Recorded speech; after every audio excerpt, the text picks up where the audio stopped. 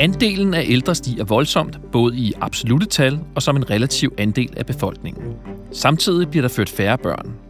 Det står i skarp modsætning til tidligere, hvor mønstret har været, at hver ny årgang har været både større og bedre uddannet end de årgange, der er gået på pension. Det kan få en række konsekvenser for vores samfund. Prognoser viser nemlig, at det på sigt kan blive svært at skaffe hænder til de mange ældre. Det viser en ny omfattende undersøgelse foretaget af Rockwool Fonden, som er blevet offentliggjort i bogen Et aldrende Danmark, som er udkommet på forlaget Gyldendal. Hvordan forholder vi os i Danmark til en stigende middellevetid? Hvad betyder det for vores velfærdssamfund? Og hvilke menneskelige og arbejdsmarkedsmæssige konsekvenser får det, hvis der ikke er nogen til at tage sig af de mange ældre og dermed binde velfærdssamfundet sammen? Disse spørgsmål og mange flere vil administrerende direktør Bjarne Hastrup fra Ældresagen og vicedirektør Erik Simonsen fra Dansk Arbejdsgiverforening være med til at finde svar på i dag. Mit navn er Thomas Schmidt Jørgensen. Velkommen til Rockwool Fondens podcast. Bjarne Hastrup, Erik Simonsen, velkommen til. Tak. Mens den forventede levetid for en nyfødt i 1960 var 74 år for en pige og 70 år for en dreng, så var den 60 år senere, altså i 2020, steget til 84 år for piger og 80 år for drenge. Men kigger vi på en prognose frem mod 2060, er vi helt oppe på henholdsvis 89 år for kvinder og 87 år for mænd. Det siger nogle tal fra Danmarks Statistik, som står i den her nye bog. Hvorfor skal vi forholde os til det her som samfund? Hvorfor er det vigtigt for os? Altså allerede nu er der jo store udfordringer med at få de fornødne medarbejdere, både i den offentlige sektor og den private sektor. Og det er der nogen, der mærker. Både medarbejdere, fordi hvis man er færre medarbejdere på en arbejdsplads, end man egentlig har behov for, så skal dem, der er der, jo løbe stærkere.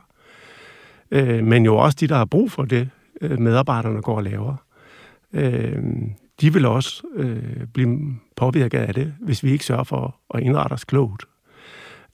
Og for mig at se, så er klogt, at vi sørger for, at alle de, der overhovedet kan tænkes og være i beskæftigelse, at vi sørger for, at de er det. Bjarne, hvordan skal vi forholde os til den her stærkt stigende levetid? Altså, jeg tror, der er nogle traditioner, der er ved at gå i opløsning. For eksempel traditioner om, at man trækker sig tilbage fra på et bestemt tidspunkt. I 1950'erne, begyndelsen af 60'erne, der var det sådan, at man nærmest kun fik et otium, så ens pensionstilværelse, den var færdig, inden den overhovedet begyndte. Det er det jo ikke mere. Altså, jeg tror, vi alle sammen vi skal være klar over, at det er en pensionstilværelse på sted mellem 10 og 20 år, alt efter hvornår man trækker sig. Og der skal man jo forberede sig på, hvad vil man beskæftige sig med i det liv, eller hvor meget vil man blive på arbejdsmarkedet. Altså jeg tror, at noget af det, man skal se i øjnene, det er, at man hele sit arbejdsliv igennem skal tjekke sine kompetencer. Må jeg give dig et godt eksempel? Jeg tror, de der guldnede eksamensbeviser, vi har, når vi er 60-65 år, det er ikke lige det, der er stilen, når man kommer ud på arbejdsmarkedet igen. Jeg har et eksempel fra Knud, der var smedesvend. Han blev ringet op, efter han var gået på efterløn, af sin mester, der sagde til ham, Knud, vi har brug for dig. Og hvorfor havde man brug for Knud? Han havde den kompetence, at han kunne smede et smedejernsgitter oppe i Nordjylland med tulipaner i. Og det var den eneste, det var der ikke andre, der kunne. Nej. Og hvorfor går han tilbage igen? Fordi mester ringer og siger det til ham. Og det vil sige, at vores arbejdsgivere, de skal også vende sig til, at de skal ikke bare opfordre pensionister til at komme tilbage, hvis de har brug for dem, men de skal også forklare til nogen, som er gået ned i tid, eller som er på vej ud, og sige til dem, hvad skal der til, for at du vil blive? Og det, der skal til, er som regel ikke så meget. Og meget ofte er det ikke penge, men det kan være en dags mere ferie, eller en uges mere ferie om sommeren, eller nogle andre ting. Så jeg tror, udfordringen er ikke bare med hensyn til vores tilbagetrækningsalder, men i høj grad også den måde, vi indretter arbejdslivet på. Men må jeg bare lige sige en ting. Vi skal lige holde nerverne lidt i ro, fordi Danmark er på vej til at have Europas allerhøjeste tilbagetrækningsalder, og alligevel er der mangel på arbejdskraft. Erik, er danske arbejdsgiver gode nok til at se muligheden med for eksempel ham, der kunne lave smedjernslåger op i Nordjylland der? Nej, jeg tror, vi er fælles om at skulle udvikle os. Samlet set er jeg ikke i tvivl om, at det er også en udfordring for virksomheder at være bedre til at sørge for at få flere seniorer integreret i arbejdslivet. Det er en simpel nødvendighed, fordi det er, som jeg ser det, den største kilde, sammen med flere udenlandske medarbejdere, som desværre jo, at der er en politisk forstening omkring. Men hvis det ikke lykkes med de to kilder, så har vi kæmpe problemer. Og selvfølgelig har virksomhederne en væsentlig opgave her. Den enkelte har selvfølgelig også en opgave i forhold til at udvikle sig og gribe de muligheder, der er. Men jeg tror mest af alt, at vi har brug for et politisk miljø, der er mere moderne tænkende. Jeg synes jo, politikerne er ufattelig gammeldags. Og de ting, man har taget initiativer til på det seneste, er jo ødelæggende. Altså tanker om tidlig pension, om seniorpension, og nu senest tanker omkring, at kunne man ikke sørge for, at man kan komme lidt tidligere på pension, som pensionskommissionen er kommet med. Det er jo alt sammen noget, der øger vores problemer, i stedet for at udnytte de potentialer, vi har. Ikke? Så vi har brug for politikere, der er mere modige og mere moderne tænkende. Vi skal jo investere i udvikling, i stedet for i afvikling. Og det er altså desværre afvikling, som der er en politisk ønske om at investere i. Hvor kommer den her forstening fra? Jamen, den kommer fra et gammeldags billede, tror jeg, af det at gå på arbejde. At det er noget med røg og støj og møg, og at man bliver slidt ned. Det er selvfølgelig en helt afgørende opgave for virksomhederne at sørge for, at det ikke sker. Der er jo altså er det nemmere at arbejde som ældre også? Ja. Altså, man skal selvfølgelig kunne komme derhen, som man kan mestre. Altså, det hjælper jo ikke noget at bede mennesker om at varetage arbejdsopgaver, som de ikke har kapacitet til. Altså, så vi skal have kanaliseret mennesker derhen, hvor de har evne og ressourcer. Men der er masser af mennesker oppe i alderen, der har masser af ressourcer og masser af kapacitet, som vi har ekstremt behov for, at vi holder fast i. Kan du bekræfte det, Bjarne? Jeg kan i hvert fald sige, at vi ved, at der er 28% af personer mellem 50 og 70 år, der siger, at de vil gerne arbejde i meget lang tid til det sidste. Og så er der 20%, der siger, at de godt vil arbejde også efter pensionsalderen. Reelt er der cirka 10%, der gør det. Men jeg synes, det er nogle spændende tal. Og så er der endelig nogen, der siger, at de vil egentlig godt være blevet, og de er også over, at de røg ud af arbejdsmarkedet. Og nogen har jo vanskeligt ved at komme tilbage til arbejdsmarkedet, og den synes jeg også, vi skal tage op. Fordi når man sender sit CV ind til en arbejdsgiver, så ser det ud som om, at det tager længere tid, og man må bruge flere ansøgninger for at få et job, når man er over 55-60 år end yngre. Og det skal vi altså også gøre noget ved. Så altså en stigmatisering af alderen? Nej, jeg ved ikke, om det er en stigmatisering, men jeg tror, der er måske også noget traditionsbundet, måske også nogle steder en forstening. Og det vi kan gøre for at hjælpe på det, det er, at vi kan hjælpe hinanden med at støtte seniorer, der søger job, så de kan ligesom lave deres realkompetencevurdering. Der var endelig en god arbejdsopgave for jobcentrene og for fagforeninger og for andre. Nu vil vi sætte os ned og fortælle dig, at du søger det her job her. Prøv at se, hvilke kompetencer har du haft, både som privatmand, i foreningsregi og i andre virksomheder, der i virkeligheden matcher det job her. Så du står meget stærkere i din ansøgningsproces, end den der eksamen, du fik i sin tid. Så nogle ting kunne man hjælpe med til. Og så er der en forsker, som har fortalt os, at der er noget, der hedder sådan alderisme, hvor der er mange i samfundet, arbejdsgiver, arbejdstager, en selv, der ligesom lader alder spærre for, at man nu kommer tilbage på arbejdsmarkedet igen. Nogle gange er det også familien, som siger... Ja, det kan både være positivt og negativt. Det kan være positivt og negativt, og det er også nogle af de ting, som vi kan råde bo på. Men jeg vil stadigvæk sige, at det positive er, at der er så mange ældre mennesker, der er klar til at blive på arbejdsmarkedet, og der er nogen, der er klar til at komme tilbage igen. Så jeg tror, arbejdsgiveren skal også vende sig til at plukke nogen tilbage på arbejdsmarkedet igen. Men Erik, udover selvfølgelig, som du siger, med det politiske system, der skal dreje sig, er der noget om det, Bjarne siger her? Altså, kan der være ude hos arbejdsgiverne også, eller skal de blive bedre til arbejdsgiverne til at forstå, når man læser et CV, når man får en henvendelse fra en ældre person, at det er en ressourcestærk person, som kan gå ind og gøre arbejdet rigtig godt? Jamen, der er helt sikkert eksempler på, at man kan blive langt bedre til også at være åben over for de, der er kommet længst op i alderen. Men hvis vi ser på det generelt set, så er det heldigvis lykkedes at få fjernet den forskel, der for 10-15 år siden var, i at hvis man mister sit job som ældre, hvor hurtigt man så kommer tilbage. Nu kommer man faktisk præcis lige så hurtigt tilbage, når man er over 60, som en 40-årig for eksempel gør. Når der i nogle målinger er en lille forskel, så skyldes det jo, at nogen vælger at trække sig tilbage. Dem, der har trukket sig tilbage, det er selvfølgelig svært at ansætte dem. Men derfor er der stadigvæk jo brug for at gøre en større indsats. Og jeg tror, noget af det, Bjarne han peger på, de, der har valgt af den ene eller anden årsag at gå på pension, kunne vi måske ikke blive bedre til at række ud til dem 6-12 måneder efter, de er gået på pension, og så egentlig spørge dem, har du egentlig fået det, du vil have?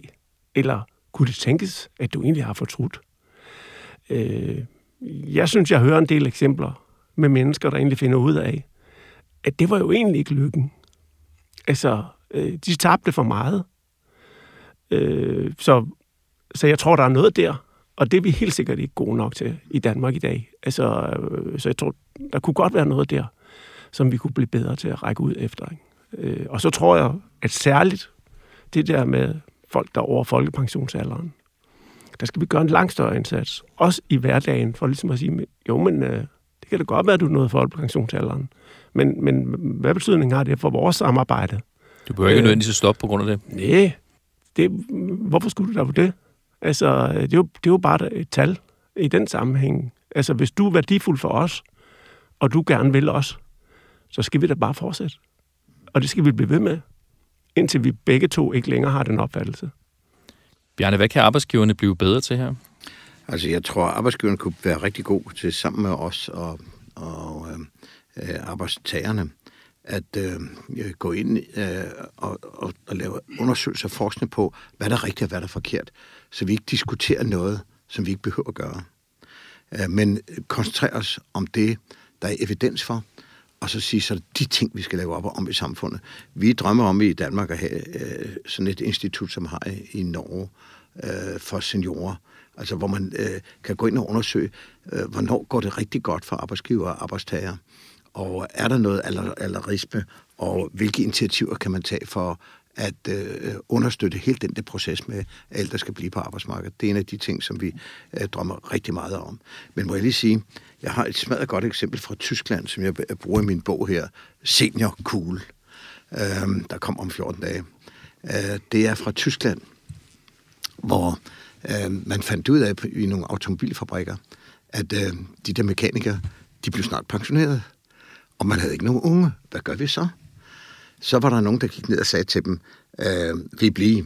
Så sagde de, nej, det vil vi ikke. Så sagde de, hvor meget skal I have? Jamen, vi vil ikke have nogen penge. Så endelig var der en ung ingeniør, der spurgte, det spørgsmål, jeg synes er helt centralt, og nu forærer jeg det til Arbejdsgiverforeningen her. Hvad skal der til, for I vil gå op i tid? Hvad skal der til, for I vil blive? Ved I hvad? Det var ikke ret mange ting. Det var nogle få arbejdsmiljøindgreb i trækul i stedet for betongulv, og noget lettere værktøj, der hang op i sådan nogle snore og så videre. Alt sådan nogle ting fik de gennemført, og så fik de nogle flere fridage, og så sagde de jo ikke nej tak til ekstra løn. De blev der, og det er faktisk et meget godt eksempel på det her med, hvad skal der til? For eksempel ude i hjemmeplejen, ude på plejehjemmene, ude i private virksomheder. Hvad skal der til, for I vil blive? Så har arbejdsgiverne den viden om det, og så kunne man forestille sig sådan et institut samlet den viden tilbage og hjælpe os alle sammen, og måske hjælpe jobcentrene med at hjælpe seniorerne med at lave realkompetencevurderinger som de så kan levere til virksomhederne i stedet for deres CV. Så altså, Erik, en opfordring til jer om at i virkeligheden også måske vil nogle gange være bedre til at forstå, hvad er det, der åbner døren op, eller kan få dem tilbage igen her? Jo, men altså det, som jeg vil have sagt flere gange, at det er også en udfordring for virksomheder at indstille sig på et samfund, hvor det i højere grad er domineret og præget af seniorer. Altså, så det er jo en stadig forandring, og det er det for alle. Så det er der sådan set ikke noget overraskende i, men det er selvfølgelig nødvendigt. At det er tvingende nødvendigt, at virksomheder måske også ændre deres mindset i forhold til, hvad en ældre medarbejder er. Jamen heldigvis er det jo sådan, at der er jo sket et kæmpe skifte. Virksomhederne har jo ændret sig utrolig meget. Prøv at se, hvor mange der er.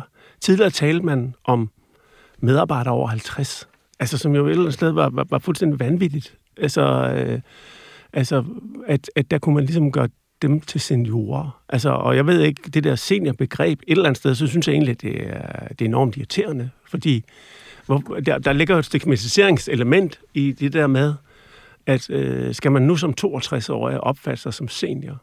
Altså, skal man ikke bare være medarbejder? Altså, og være en efterspurgt og dygtig medarbejder. Så altså de der klassificeringer også kan være med til at, skal man sige, sætte nogle grænser op?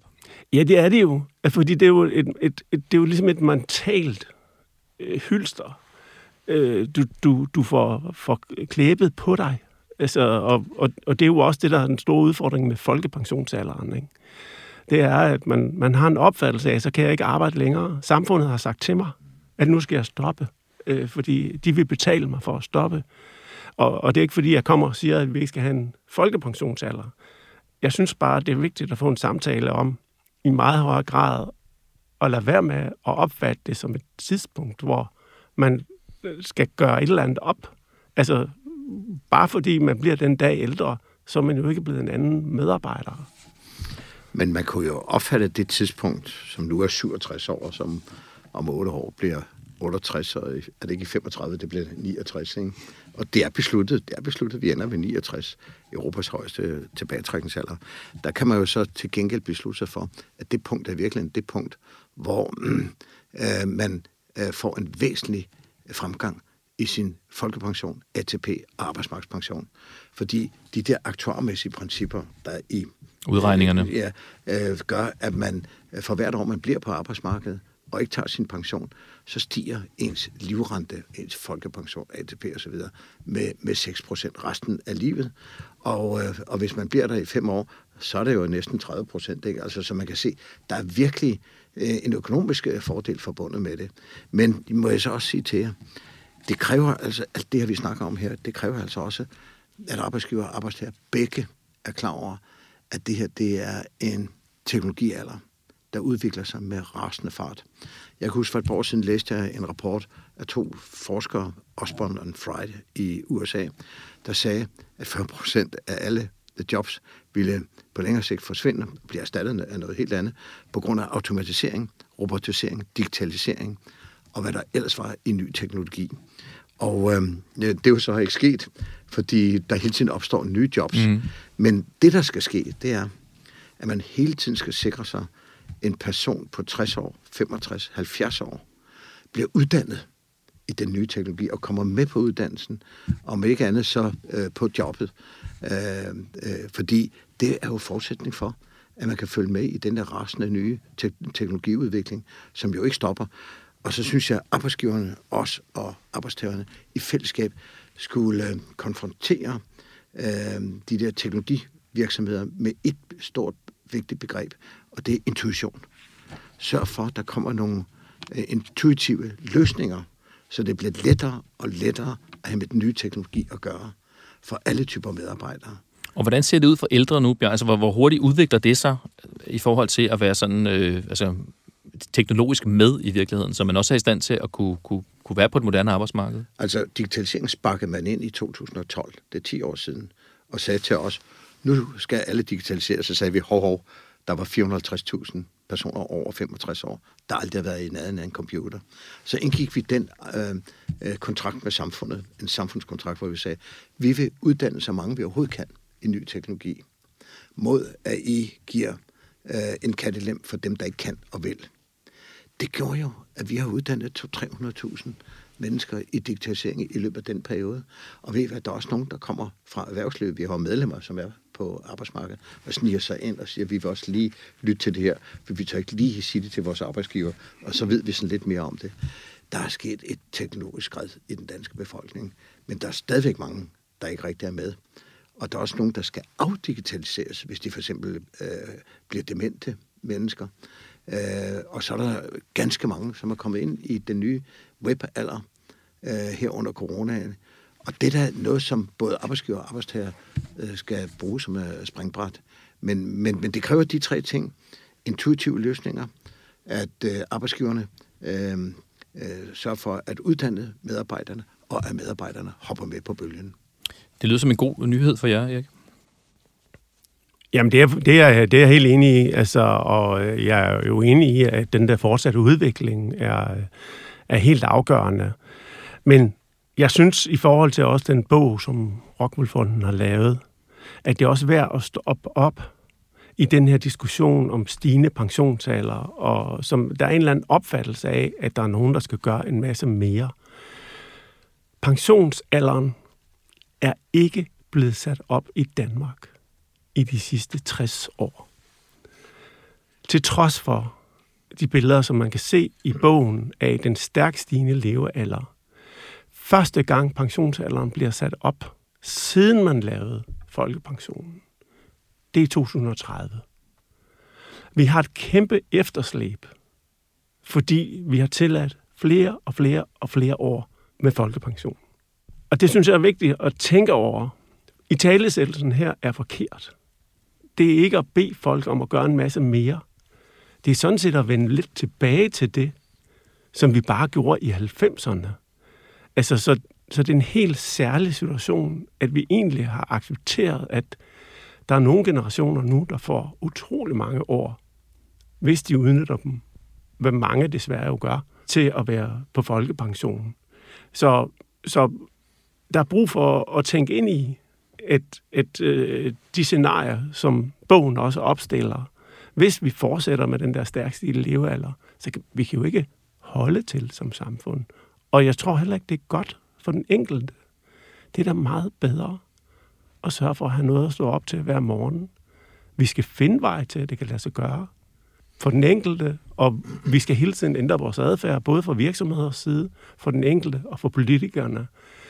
Men det er nødvendigt, at vi holder fast i, at vi skal have en markant stigende pensionsalder. Må jeg først sige, at en lille bonusoplysning, at årsagen til, at regeringen Nyrup, Mogens Lykketoft med videre, at de nedsatte folkepensionsalderen, det var først bare penge til efterløn. Det var derfor, de gjorde det. Og det er jo sådan noget, der har gjort, at vi bagefter starter med en pensionsalder på 65. Men med den foreløbige plan, der ligger fra 2006, velfærdsreformen, der er det jo sådan, at der er holdbarhed i dansk økonomi. Og indtil videre er der en overholdbarhed på omkring 1% af bruttonationalproduktet, hvad der er ganske imponerende i forhold til udgangspunktet dengang med Nyrup og Mogens Lykketoft. Men det er jo klart, at vi har fået nogle nye udfordringer i klima og Ukraine, og jeg ved ikke hvad, nogle kæmpe udfordringer, så der kommer garanteret nogle nye beregninger. Men jeg vil stadigvæk sige, jeg synes, det er godt, at man har en ordning som seniorpension, fordi det er den ventil, der gør, at hvis man er nedslidt på arbejdsmarkedet, så har man en mulighed for at komme af. Og jeg tror ikke, at hverken arbejdsgiver eller samfundet er tjent med, at der er nogle mennesker, der føler sig tvunget til at blive på arbejdsmarkedet. Så det er ligesom at få den på plads. Så er der så meget, desto flere andre mennesker, der gerne vil blive. Og så vil jeg endelig pege på et område, som man kan dyrke meget mere som det næste store område. Og det er vores indvandrernes efterkommere, hvor deres erhvervsdeltagelse har været meget lav igennem mange år, er på vej op nu. Dyrk da det. få fat i den ende. Jeg lover det for, hvis I får fat i den tråd, så opdager I, at der er en kæmpe garnrulle inde bag væggen, som I kan bruge. Og det vil jeg sige, at det er noget, man i lige så høj grad kan dyrke, fordi her ligger der måske på længere sigt over 100.000 arbejdspladser, der kan blive besat med indvandrere. Og jeg har jo set indvandrere i plejesektoren, det fungerer fantastisk godt, men det er svært at få kvinderne mobiliseret. Og der er der nogen, der må sætte sig ned og finde ud af, hvordan løser vi den gordiske knude. Det bliver lidt sværere end det her, men det bliver nødvendigt at gøre. Erik, er det en udfordring for jer, eller er det en politisk udfordring? Jamen, det er jo helt sikkert en udfordring, og den har vel også været diskuteret politisk ud fra mange forskellige vinkler igennem de sidste 25 år. Det er en meget vanskelig udfordring, og fordi at der er mange elementer af kultur også inde i den diskussion, men jeg er jo enig med Bjarne i, at det kan også være et væsentligt bidrag. Jeg tror så, at det er en nemmere håndterbar vej, at hvis vi bliver mere åbne over for udenlandske medarbejdere, der vil vi kunne på meget kort sigt få meget gunstige og konstruktive løsninger igen, hvis politikerne bliver lidt mere modige og lidt mere moderne tænkende. De er forstenede i deres syn på udenlandske medarbejdere. Det er mennesker, som bidrager, og de er med til at sørge for, at vi både får et mere velhavende samfund, men også mennesker, der leverer flere penge ned i de offentlige kasser, end de tager op. Altså, så det er besynderligt, at der er så stort et politisk ønske om at holde den form for ressourcer ud af landet. Så for mig at se, enig i, vi skal styrke integrationen af de, der er kommet hertil som flygtninge og familiesammenførte. Vi skal have langt flere ældre i beskæftigelse i takt med, at de mennesker bliver ældre. Og vi skal have langt flere udenlandske medarbejdere ind til Danmark. Kan de 3 ting lykkes, så står vi et rigtig gunstigt sted.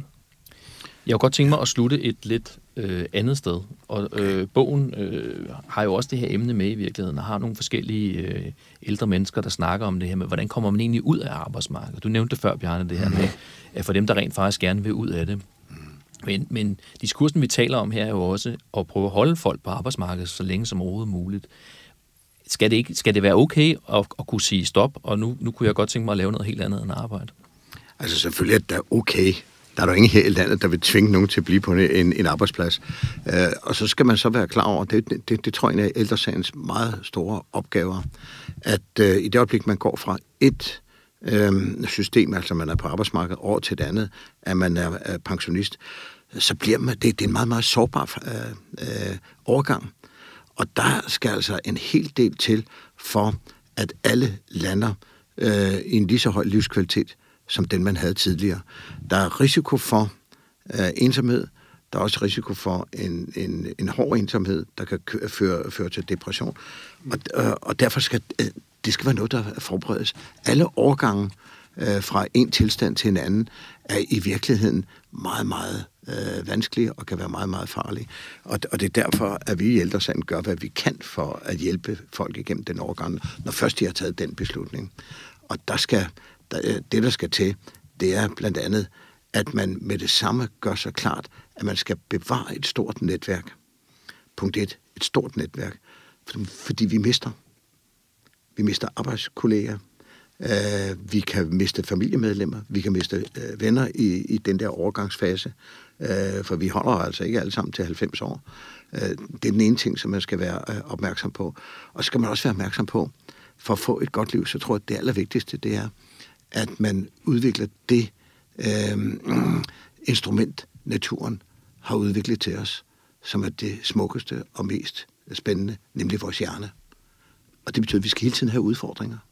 Hvilke udfordringer kan man nu få i en gruppe af andre mennesker typisk, eller med noget frivilligt arbejde, fritidsarbejde, eller at man dyrker sin familie mere. Og der skal altså ret meget til for at fylde alle 24 timer i døgnet. Erik, her til allersidst, skal man have lov til at forlade arbejdsmarkedet på et tidspunkt igen? Ja, selvfølgelig skal man det. Altså, vi har ikke tvangsarbejde, og vi skal ikke have tvangsarbejde. Altså, den enkelte skal vælge fuldstændig, som man har lyst til. Vi skal bare sørge for, at det valg for den enkelte peger så meget i retning af arbejdsmarkedet som overhovedet muligt. Og der har vi selvfølgelig en væsentlig rolle der. Politikerne skal bare lade være med og sørge for at lokke folk ud af arbejdsmarkedet, og i stedet for at understøtte, at de vil blive der. Og en af de ting, som jeg synes er positivt, det er jo for eksempel, at nu her fra 1. januar, så afvikler man modregningen af arbejdsindkomst i folkepensionen. Der har været indtil nu sådan en dummebøde for, at hvis man vil arbejde som folkepensionist, eller en i ægtefælden, der måtte fortsætte med at arbejde efter den ene i et par, måtte være gået på folkepension. Det er jo et initiativ, og jeg tror, at Bjarne og jeg var nogle af dem, der var stærke fortalere for det, da vi sad i Seniortænketanken for nogle år siden. Det er jo positivt, at vi ændrer der, altså, fordi det har været helt skørt, at man på den måde har sagt til personer på folkepension, I skal betale ekstra skatter, hvis I vil arbejde. Vi skulle jo gøre det modsatte. Vi skulle jo sige, hvis du vil fortsætte lidt længere, så vil vi gerne nærmest gøre skatten lavere for dig, fordi værdien af det er enorm. Så altså skabe de helt rigtige rammer for både at have lyst til at fortsætte på arbejdsmarkedet, men også, Bjarne, give mulighed for, hvis man ønsker at stoppe op? Det er helt klart. Altså, jeg tror, at den her modregning, det har været en pestilens for mange. Prøv at forestille jer her under coronaen, der kaldte man jo læger, sygeplejersker og socialassistenter tilbage igen for at hjælpe til. Og de tænkte, nu gør vi det her, fordi de var engageret i at hjælpe folk i nød. Og da de så kommer hjem igen året efter, så fik de 2 regninger. En fra skat, og det ved vi godt, vi skal betale. Vi betaler vores skat med glæde jo, ikke? Og så fik de en fra modregningen. Det gjorde dem utroligt forbedret. Så det er den ene ting, vi kan gøre. Men samtidig skal vi holde hånden under dem, der er nedslidte. Og derfor synes jeg, at seniorpensionsordningen var lidt af et guldæg for samfundet. Fordi man sagde, vi beskytter jer, hvis I er nedsat arbejdsevne, så I kan godt arbejde så lang tid I overhovedet overgår det. Der er nogen, der holder hånden under jer. Erik Simonsen, Bjarne Hastrup, tak fordi I kom. Selv tak. Det var lidt. Du kan læse meget mere om undersøgelsen i bogen Et aldrende Danmark, som er udgivet på Gyldendal. På rockwoolfonden.dk og der, hvor du normalt finder dine podcasts, kan du også lytte til andre af Rockwool Fondens podcasts. Her taler jeg med forskere og beslutningstagere om ny viden og nye analyser inden for velfærdsområdet. Mit navn er Thomas Schmidt Jørgensen. Tak fordi du lyttede med.